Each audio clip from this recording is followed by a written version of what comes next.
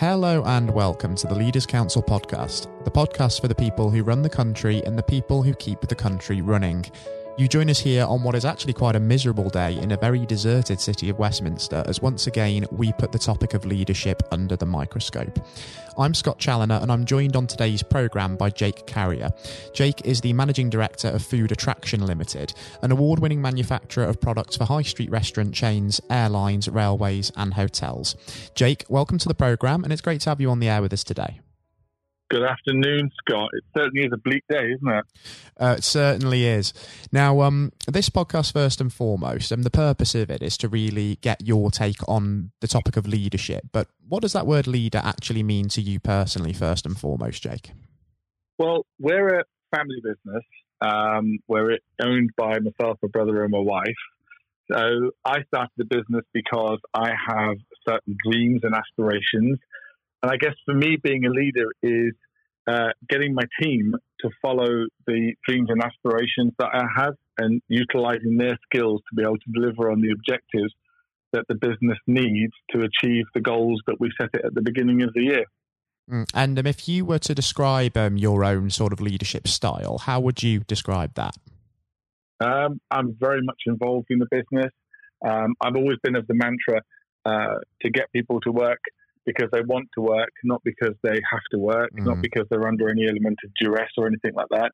I want them to work from their heart. And I know that might sound a bit romantic, but if I can engage people's minds and engage people's passion for the business and share my vision and share my passion for the business, it just makes that whole job and that whole process so much easier. Because whereas as an employee or as a leader, I think you can learn an awful lot in terms of skills. I think passion, drive, self-motivation, those are the sorts of things that I think you have to sort of draw from within, aren't they? They are, but people take inspiration from the leaders that they see around them. I've been around for a few years now, and I've worked with some very inspirational leaders. I don't think I've ever been on a training course or anything like that in there. I've just seen other business people that have gone out there that want to achieve their goals and will do whatever it takes. Look, if you working for an independent business like ours, the buck stops with me, and I have to do what I have to do to make sure that the business survives, the business grows, and at the end of the month we've got enough money to pay all the staff wages. So people see how quickly I move within the business, and they understand that that's the style that they have to adopt within the business as well. And it's not that we want to create clones. Everybody brings their own part to the business in there. But the one part that they do have to understand is that this is where the business needs to be. This is what the business needs to do to survive.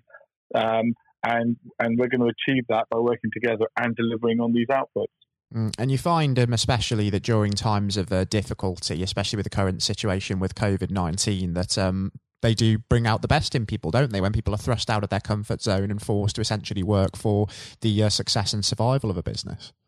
Yeah, and that's, I mean, obviously, the position that we're in at the moment, and I've lived through 9/11, I've lived through 2 recessions now in there, and you sort of see how people react, and it absolutely brings out the best and the worst. And I take it personally that I need to see the best in people, not the worst in people, because if I find that there are people that aren't going to work the way that I would have continued to work in there, then that's a failing on my part, because I haven't then taken them along on the journey that I set out to travel on. And you made certainly. Sorry, Scott. No, it's fine. Do carry on, Jake. No, I mean we lead very much from the front. The 3 owners are in the business every single day. We're in the front line. We have a completely open plan office, so there are no individual hubs or offices in there, and we work mutually together on that basis. We breakfast together quite often. We lunch together once a week. So there isn't those sorts of levels of hierarchy and that kind of segregation within the business. And that's how a lot of my team feel engaged with the work that we do. And that's worked very, very well for me. We've grown exponentially over the last couple of years. We've made some great investments recently. We're in a lot of the high street brands and stuff. And that, for a small company like ours, to have penetrated that sector, I think we've done really, really well. And that's come off the back of the people that I have within the business. There's a lot of merit, isn't there, in maintaining that community feel, as it were, that sort of close-knit relationship, not just with other leaders in the business, but also employees. And I think it ties into a very key word that leaders do have to have, and that's humility, doesn't it? Yeah, I mean, I would think nothing of going upstairs to make teas and coffees for my staff. We take food in on a regular basis, or one of us will go in and cook for somebody, or if we've made extra food at the weekend, we'll bring it in and we'll all sit there and eat together. So we all work as one big family. In fact, we actually won Amazon Family Business of the Year award because of the way that we work.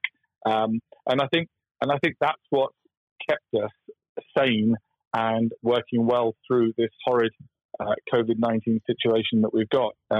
We're ringing around each other to make sure we're okay. I've got certain members of staff that are house sharing, but are on their own in the house, don't have family around them. So we're all taking it in turns to make sure that we're ringing these guys to make sure that they're all okay, that they're still sane going through all of it, and they have absolutely appreciated it. And then I've had other people that, although they're working from home, I think I've actually seen them work harder working from home than when they're in the office. So it's been good.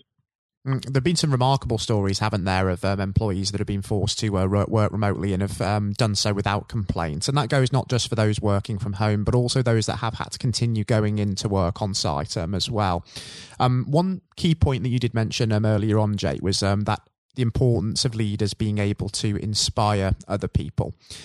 Are there any examples of people who you've worked with or worked for that have maybe been an inspiration to you throughout your life and your career?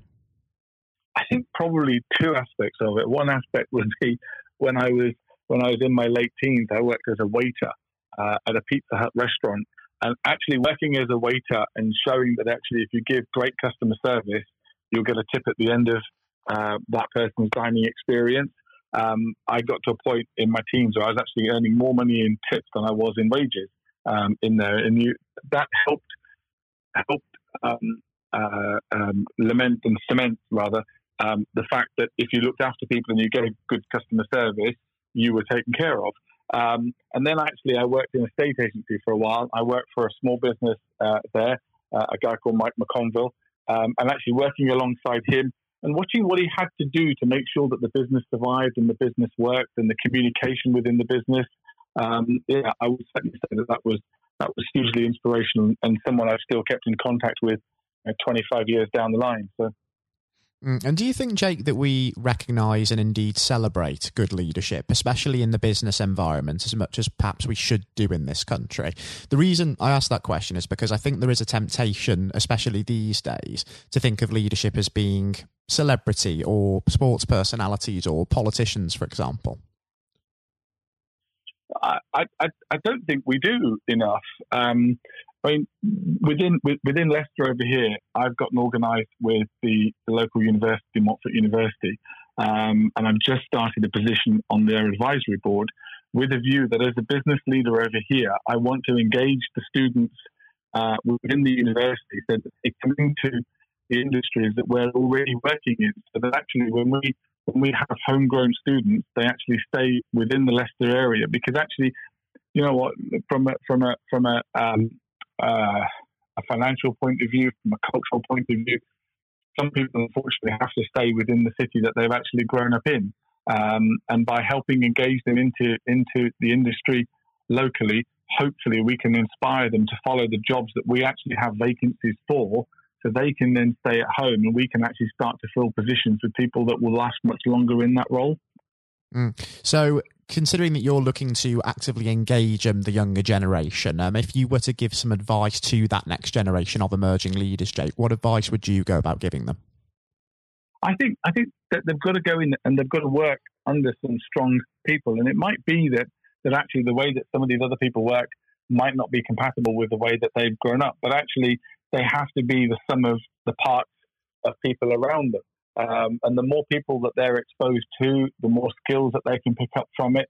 Because at the end of the day, I think you can pick up certain skills from training courses and things like that. But to be a leader, I think that's something that's got to be an inherent part of you and a desire and a passion to lead in there. And I think that comes from watching other inspirational people around you, learning from these guys, and then using those skills adequately. I mean, I've read a lot of autobiographies from inspirational leaders, and there are bits and pieces that you pick up from those autobiographies that you think, actually, do you know what? Maybe I should try that within my business. And a lot of them come as behavioural traits, and it's those behavioural traits that you only pick up by actually watching other people and learning from other people.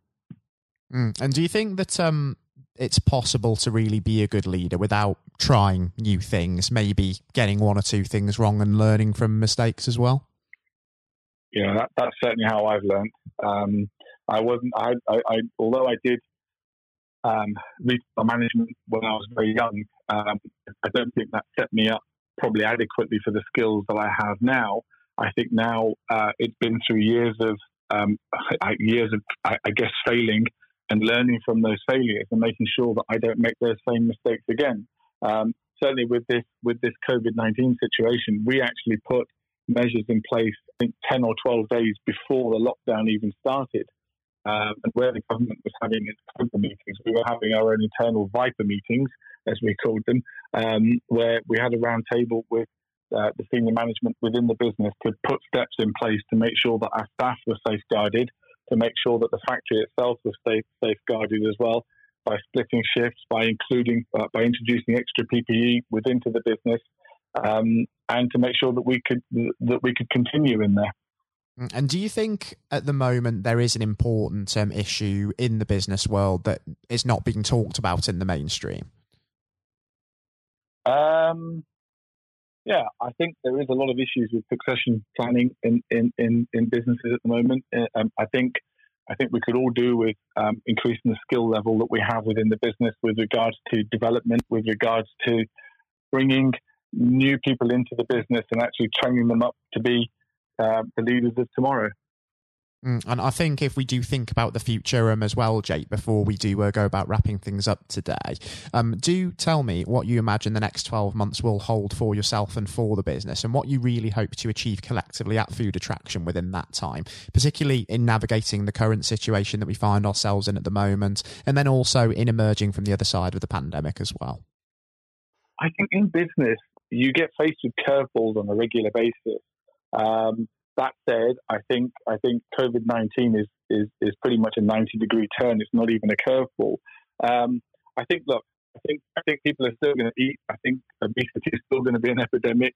I think people aren't going to starve after this, but I think people's eating habits and buying habits are going to change quite considerably. And for any business to succeed through it, which I hope my business does, you've got to listen to the market. You've got to listen to the way that people are going to be buying, the way that people you anticipate will be behaving the other side of all of this, and put the measures in place that you can actually support that market and actually supply into that market as well. I think online is going to become quite considerable. I'm not sure how restaurants and hotels are going to survive through all this. And then I think the whole landscape of the businesses that will be out there will be very different as well. So I think there's an element of being risk averse, but I think there's an element of also being a bit more braver and speculating into new areas. I mean, if you look at the way that things like Uber and Just Eat and Deliveroo have changed the way that people buy certain items or book certain services, I think food's going to go the same way. And I think we just need to make it more available, easily accessible, and actually learn from what we've faced through COVID-19. I think you're absolutely right there, Jake. It certainly is changing times for business, especially in this market. And I think a business also has to innovate to be able to seize upon the opportunities that will come about, because as the market changes, there will, of course, be opportunities that businesses can cash in on. What I also think, Jake, would be brilliant for the listeners is if in a few months' time, once we start to get an idea of how the market is starting to alter, if we could perhaps even have you back on the air with us just to look at this retrospectively, see how things have changed, and maybe also catch up on how the business is doing. But I have to say, today it's been really enjoyable, an absolute pleasure, and also thoroughly insightful having you on the programme. And thank you so much for taking the time to come on and speak with me today. Thank you very much, Scott. I've really enjoyed it, Jake. Thank you. That was Jake Karia of Food Attraction Ltd. And coming up next on today's programme, we'll be handing over to Matthew O'Neill for his exclusive interview with Lord David Blunkett. Lord Blunkett is an active member of the House of Lords, a former Labour MP and Secretary of State, and of course the chairman of the Leaders' Council of Great Britain and Northern Ireland. Despite being blind from birth, Lord Blunkett is one of the most prominent politicians of his generation, having held a number of senior positions in Tony Blair's cabinet and having served as the MP for Sheffield, Brightside and Hillsborough for 28 years. He was elevated to the House of Lords in August 2015, anointed Baron Blunkett of Brightside and Hillsborough. I hope you enjoy listening just as much as Matthew enjoyed speaking with Lord Blunkett, and that's coming up next. Lord Blunkett, welcome. Thank you very much. It's very good to be with you. Well, of course, nothing is being said at the moment other than COVID-19, which we must touch on. What would your message be to small businesses who are trying to keep going? Well, I think the last ones standing will be the ones that thrive when we get back to some sort of normality. So it's have confidence and courage. Obviously take advantage as far as you can of the government help. I think that Rishi Sunak, the Chancellor, has gone about as far as you could have expected in the circumstances. There are obviously small businesses that fall between the cracks, those who don't have defined premises, can't benefit from the business rate waiver, have not really been able to demonstrate that they can adhere to the PAYE for furloughing staff, and of course whether they can receive the grant, 10,000 or 25,000. All of those who can are obviously able at least to benefit from that for the time being and look to the future. But I think the second thing to say, and they don't need me to tell them this as a politician who did once do a business studies qualification, which is that it will be a different world, and being able to think about how that world will look in a year's time and be creative about it and learn from not just what's happening to you at this moment in time, but to others around you and the sector that you're working in, that will be really important. Do you feel that the long-term effects of the COVID-19 outbreak will in some ways be positive for British industry? Well, only in the sense that people are having to be creative, they're having to adjust and innovate. Therefore, they're thinking about more productive, if you like, greater productivity ways of delivering the same service or delivering the same products. And in that sense, I think we'll have temporarily at least very much higher unemployment than we've become used to, but we'll probably have a burst of productivity, which will help with the recovery. Whether it will help with the inequity of the way in which our economy is imbalanced, both between services and productivity and the production of goods and services, I'm not sure. What we will need to try and do is to ensure that the geographic imbalance that exists is, as far as humanly possible, is dealt with by both the entrepreneurship and innovation from the bottom up and targeted government help, which will still be needed. And we are now in the throes of the kind of borrowing that we saw back in 2008 to save the banking and economic system. We're having to do that to save the whole of our productive business and commerce, and I think that will have to be sustained for some time. Do you feel that people will take a second look at global supply chains in the wake of this outbreak? I think there's going to be much more creative ways of using local supply and linking up inside sectors much more effectively. And I hope that the Leaders' Council will be able to play a part in that, in the sense that people who have something in common, a synergy in terms of what they're delivering, whether it's a service or whether it's manufacturing or whatever, will be able to see that there's a good outcome from knowing the sector better, linking with people, not just geographically, locally, but those in this country who may not have been on the radar in terms of what they produced for the supply chain. And of course, ensuring, because there's quite a lot of fraud going on as we speak with people getting into cyber attacks, that they'll also take account of going into the cybersecurity side effectively as well. The more we are online, the more people who are working from home, the more vulnerable those businesses and their supply chain become. And that's something to think about as well. How important is strong leadership at the moment? Well, I actually think that it's brought to the fore leadership in a whole range of areas, from obviously government itself, and there's been ups and downs with the Prime Minister's severe illness, but all the way through the public and private sector, people have, to use the jargon, stepped up, and they've shown local, regional, and national level the kind of leadership that Britain historically was very good at. Regrettably, we've not seen the same on the international scene for all kinds of reasons, but maybe we will in future. So I think out of this will come experience of people who have seen an opportunity to do good, as well as seen an opportunity to provide a good a service or goods, including, for instance, shortages for the health and social care system, the food chain and the like, but also I think in terms of seeing the synergy between the private and the voluntary sector and using people's commitment to each other in a very positive way. I'm not sentimental about this. Things will revert.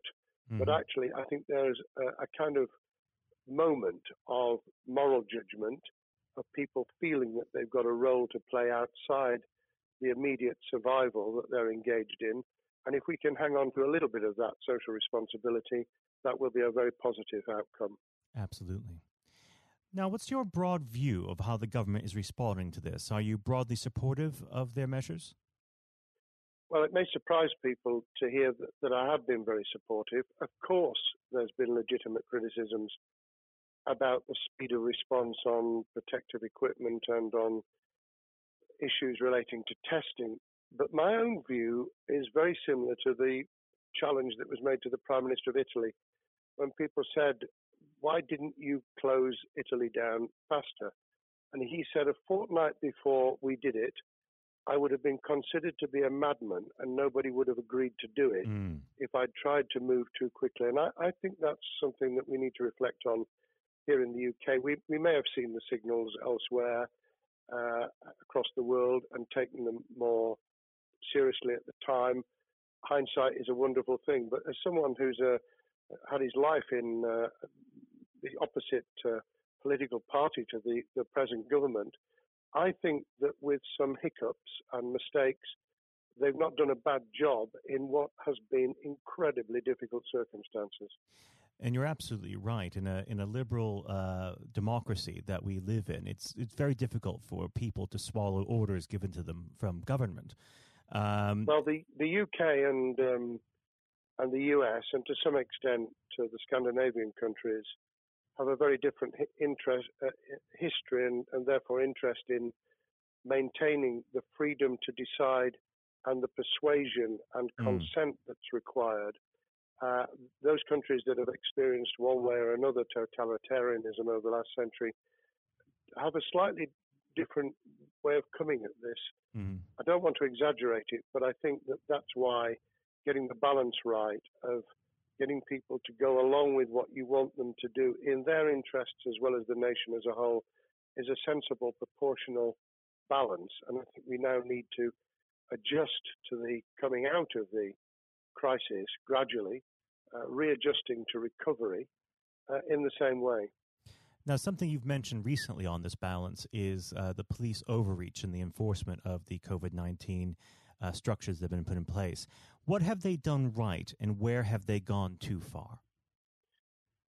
Well, I think that they were interpreting what was not necessarily as clear advice as it might have been for all kinds of reasons, because people were feeling their way.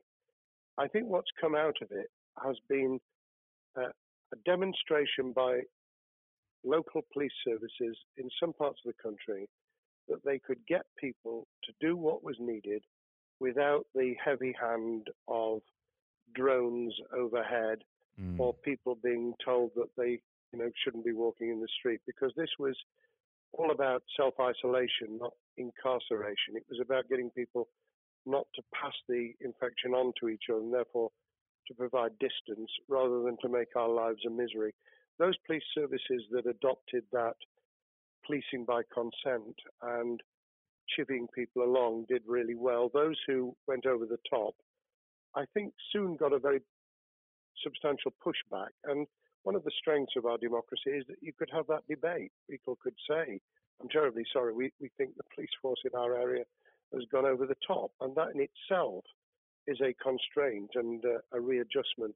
That's another strength of living in a country where you can have opinions and express them without actually being thought to be a fool.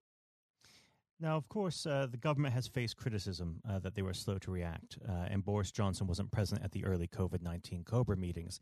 Now, Number 10 has claimed that this is normal practice. The health secretary often chairs COBRA meetings related to health. Does this tally with your experience as a Secretary of State, or would you have expected the PM to be more hands-on during the initial stages? I think different prime ministers do have a very different style.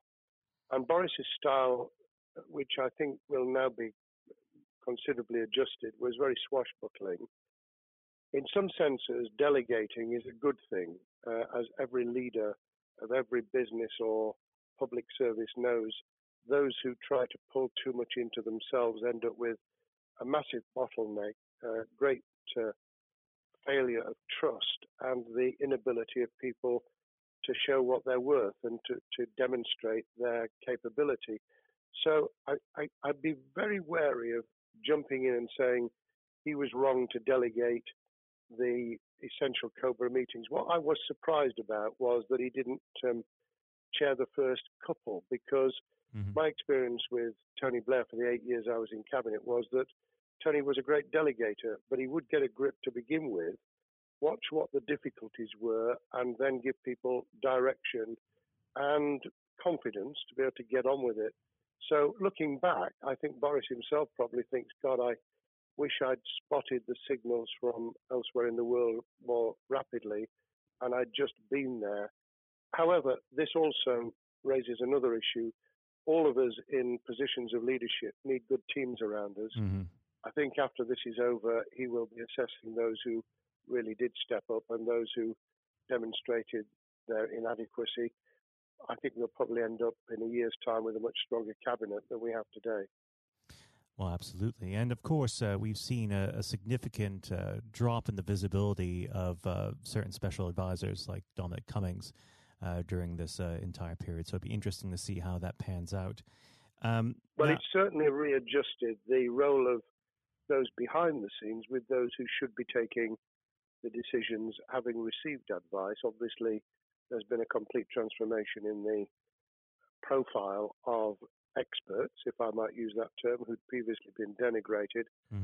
Scientists, medics, people with behavioral science understanding. My only criticism was, were we getting wide enough advice? Were we narrowing it too much to a couple of key centres in London? But that's because I've always been adverse to everything being London-centric. I think there's great expertise, wisdom, experience out in the sticks, and we should use it. Rightly so. Now, was pandemic planning part of your time as a minister, particularly perhaps when you were Home Secretary? Well, it was, but it was on the back of risk arising out of counter-terrorism measures. Right. I was the Home Secretary for 3 months when the attack took place in September 2001 on the World Trade Center and beyond. We did an enormous amount of scenario planning, both desktop and real. On the back of that, it was very heavily orientated to future developing terrorism risk. I certainly got involved with talking about pandemics. I remember being at a seminar in Edinburgh where the university there had done a lot of work itself on the issue of pandemics. And of course, we saw SARS and other things emerging. I think people criticised the government for not picking up the report from 2015, 5 years ago. I think that what happens is human nature kicks in. You deal with what you're immediately faced with. You can sponsor reports, and this is true of business planning, of course, as well, and scenario planning for what business continuity will look like, recovery plans for business, what will happen if there's a cyber attack, what happens if there's an energy shutdown. These kind of things you can look at, but you're immediately turning your eyes to what's in front of you. And had we picked up a bit more on the danger from Ebola and SARS and what have you in the past, then we might have said, what if something hits us in the developed nations that we don't have a vaccine for, that we can't immediately whisk up protective materials or equipment, or for that matter, medicines that help with recovery, all of which we now see are a danger. I think this will make an enormous difference to the planning for the years ahead.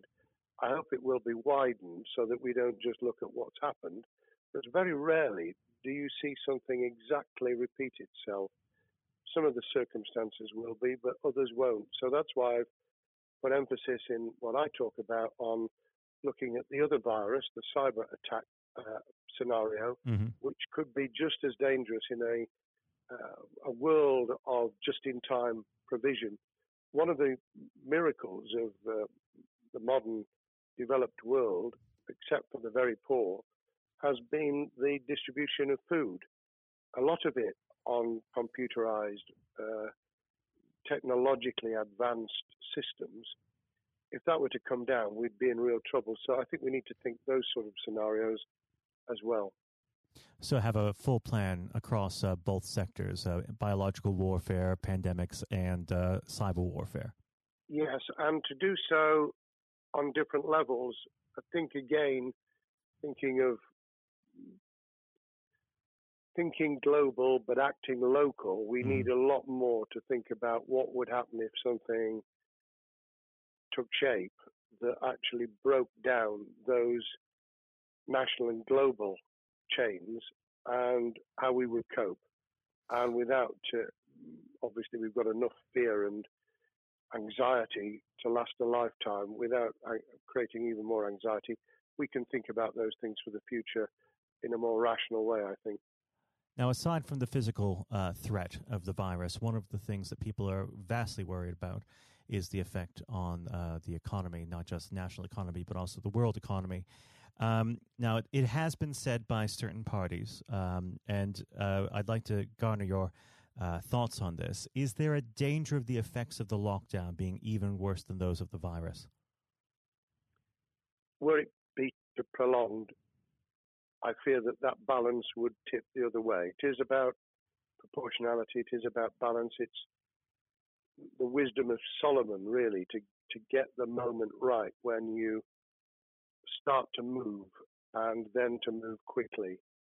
There's no doubt whatsoever that we are stocking up, not just on the economic and employment front, which will be devastating enough, but on the health and social well-being front, enormous challenges, and they will need careful handling because there's a lot of people whose lives, for a variety of reasons, are at risk in the future on a scale that we've been dealing with over the immediate handling of the pandemic, concentrating really hard on those affected by COVID-19, those sadly who have died or been seriously incapacitated.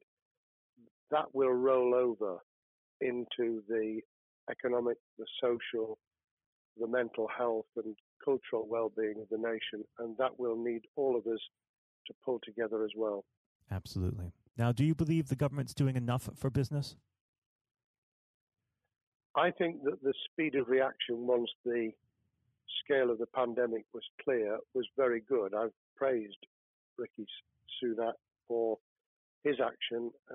Remember, a chancellor who only just come into office was planning to deliver the budget in the middle of March and has had at least three equivalent budgets since.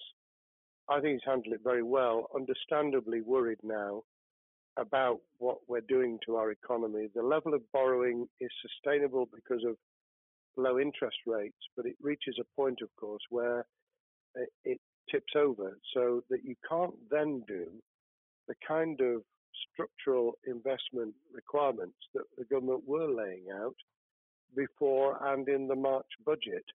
And those will have their consequences as well as a planned payback over many years. I think we've learned something over the last few months. We needed to take immediate action. We don't want another round of austerity equivalent from 2010 through to 2019. I don't think the nation, on the back of what's happened and the challenges we have, could take that. And therefore, we need a different plan, economic plan, over a much longer period, just as we did from the Second World War all the way through to 2002, when the final American loans were paid off. Now, of course, one thing that's on everyone's lips, how much longer do you believe that the lockdown can go on for? I believe that we need to be substantially back in action as an economy in June. This obviously is led in terms of places where people would meet in large numbers, having to adjust to the fact that it will be longer for them. And sadly, that will involve business closures. It's why the Chancellor extended the furlough scheme to the end of June. Mm-hmm. But unless we get things moving in June, I think we'll run into the summer where all kinds of services and industries will have a chain reaction effect. And what happens with one will then have a major impact on another. And then you get the skittle effect where things get knocked down that you hadn't perceived were going to be affected. So I very much, if I were in government, and I always think of things in that context, what would I do if I were in government? I would be on the side from the second week in May, on the side of the hawks in terms of saying we've got to start moving, and we've got to do so with the collaboration and cooperation of the public who have got the message, who did behave, who responded magnificently. Let's try and get back, perhaps, doing things differently for a time, but substantially getting back to business as usual. And unless we do that, then those areas that can't and wouldn't expect to be back in action immediately get pushed further into the middle of the year and the autumn, and then they become unsustainable. Now, of course, one of the other major developments we've had recently are the changes in the Labour Party. So if we could just speak on the Labour Party for a while. This might sound like an obvious question, but how does Sir Keir differ from Mr. Corbyn? Well, I'm biased because I believe the Labour Party has come out of 4.5 years of a black hole of a nightmare, where it neither represented a credible opposition nor an electable government, and the combination was to let those who supported the Labour Party and needed some of its policies let them down very badly.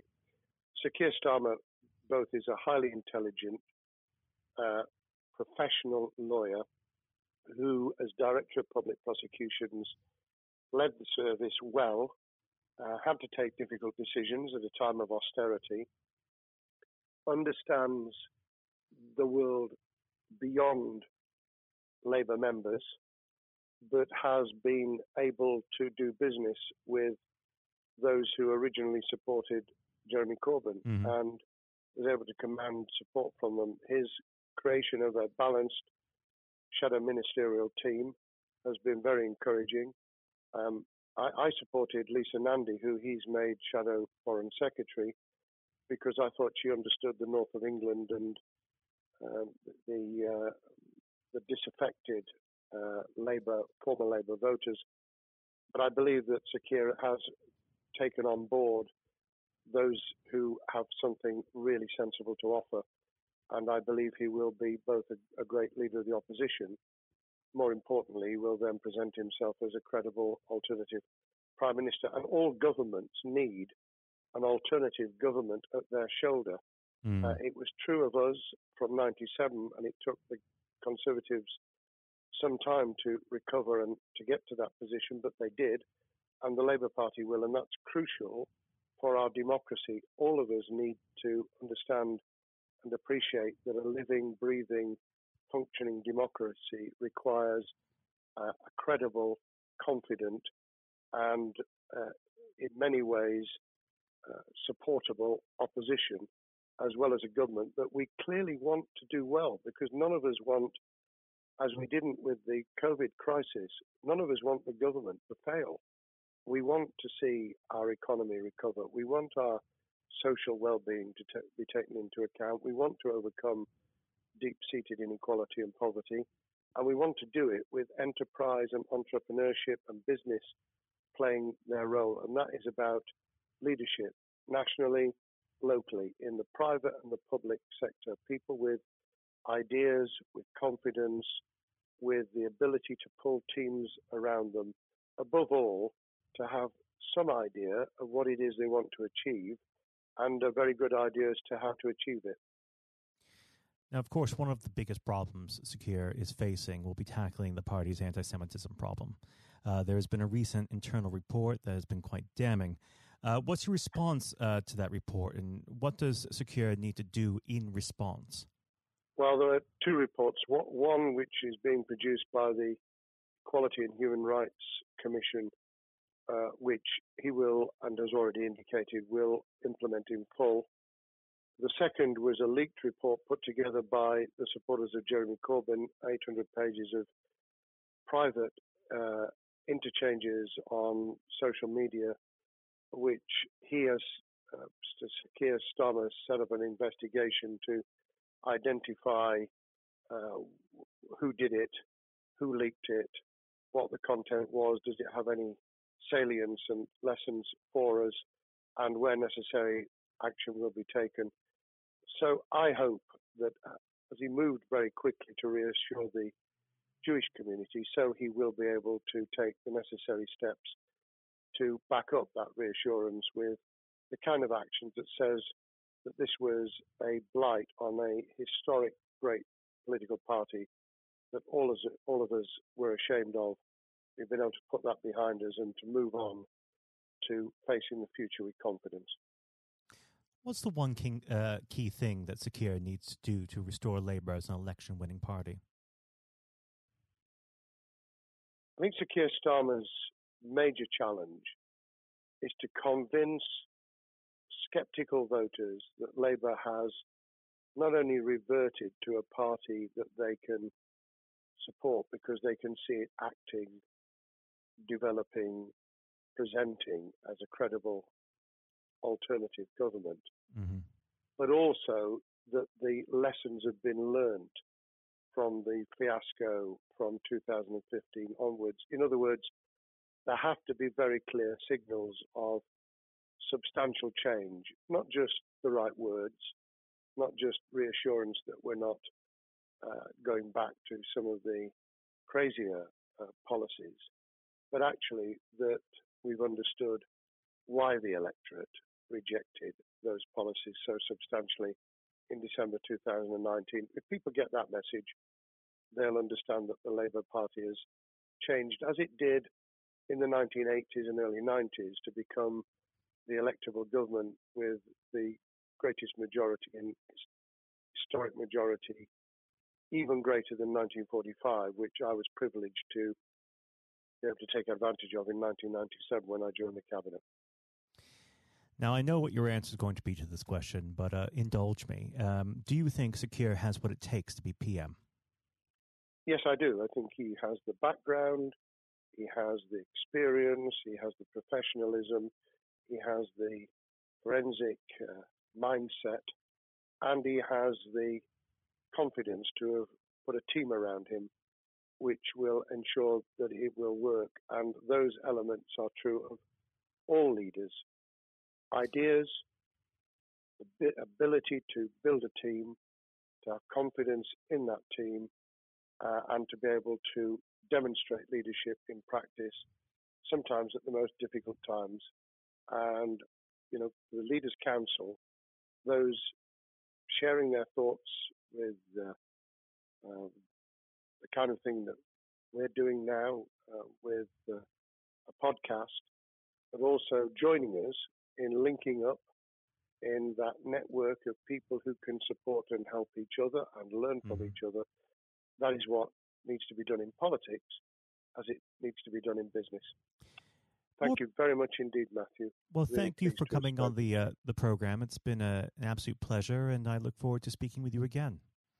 Thank you very much, and good luck to all those listening in what has been a nightmare scenario.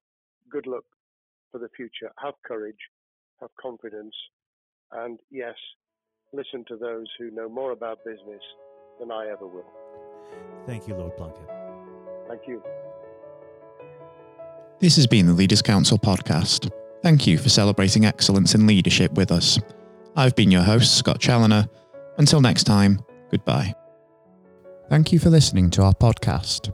The views expressed within the podcast do not reflect the views of the Leaders' Council of Great Britain and Northern Ireland, its parent company or subsidiaries, members of staff, or other guests of any other person therein associated.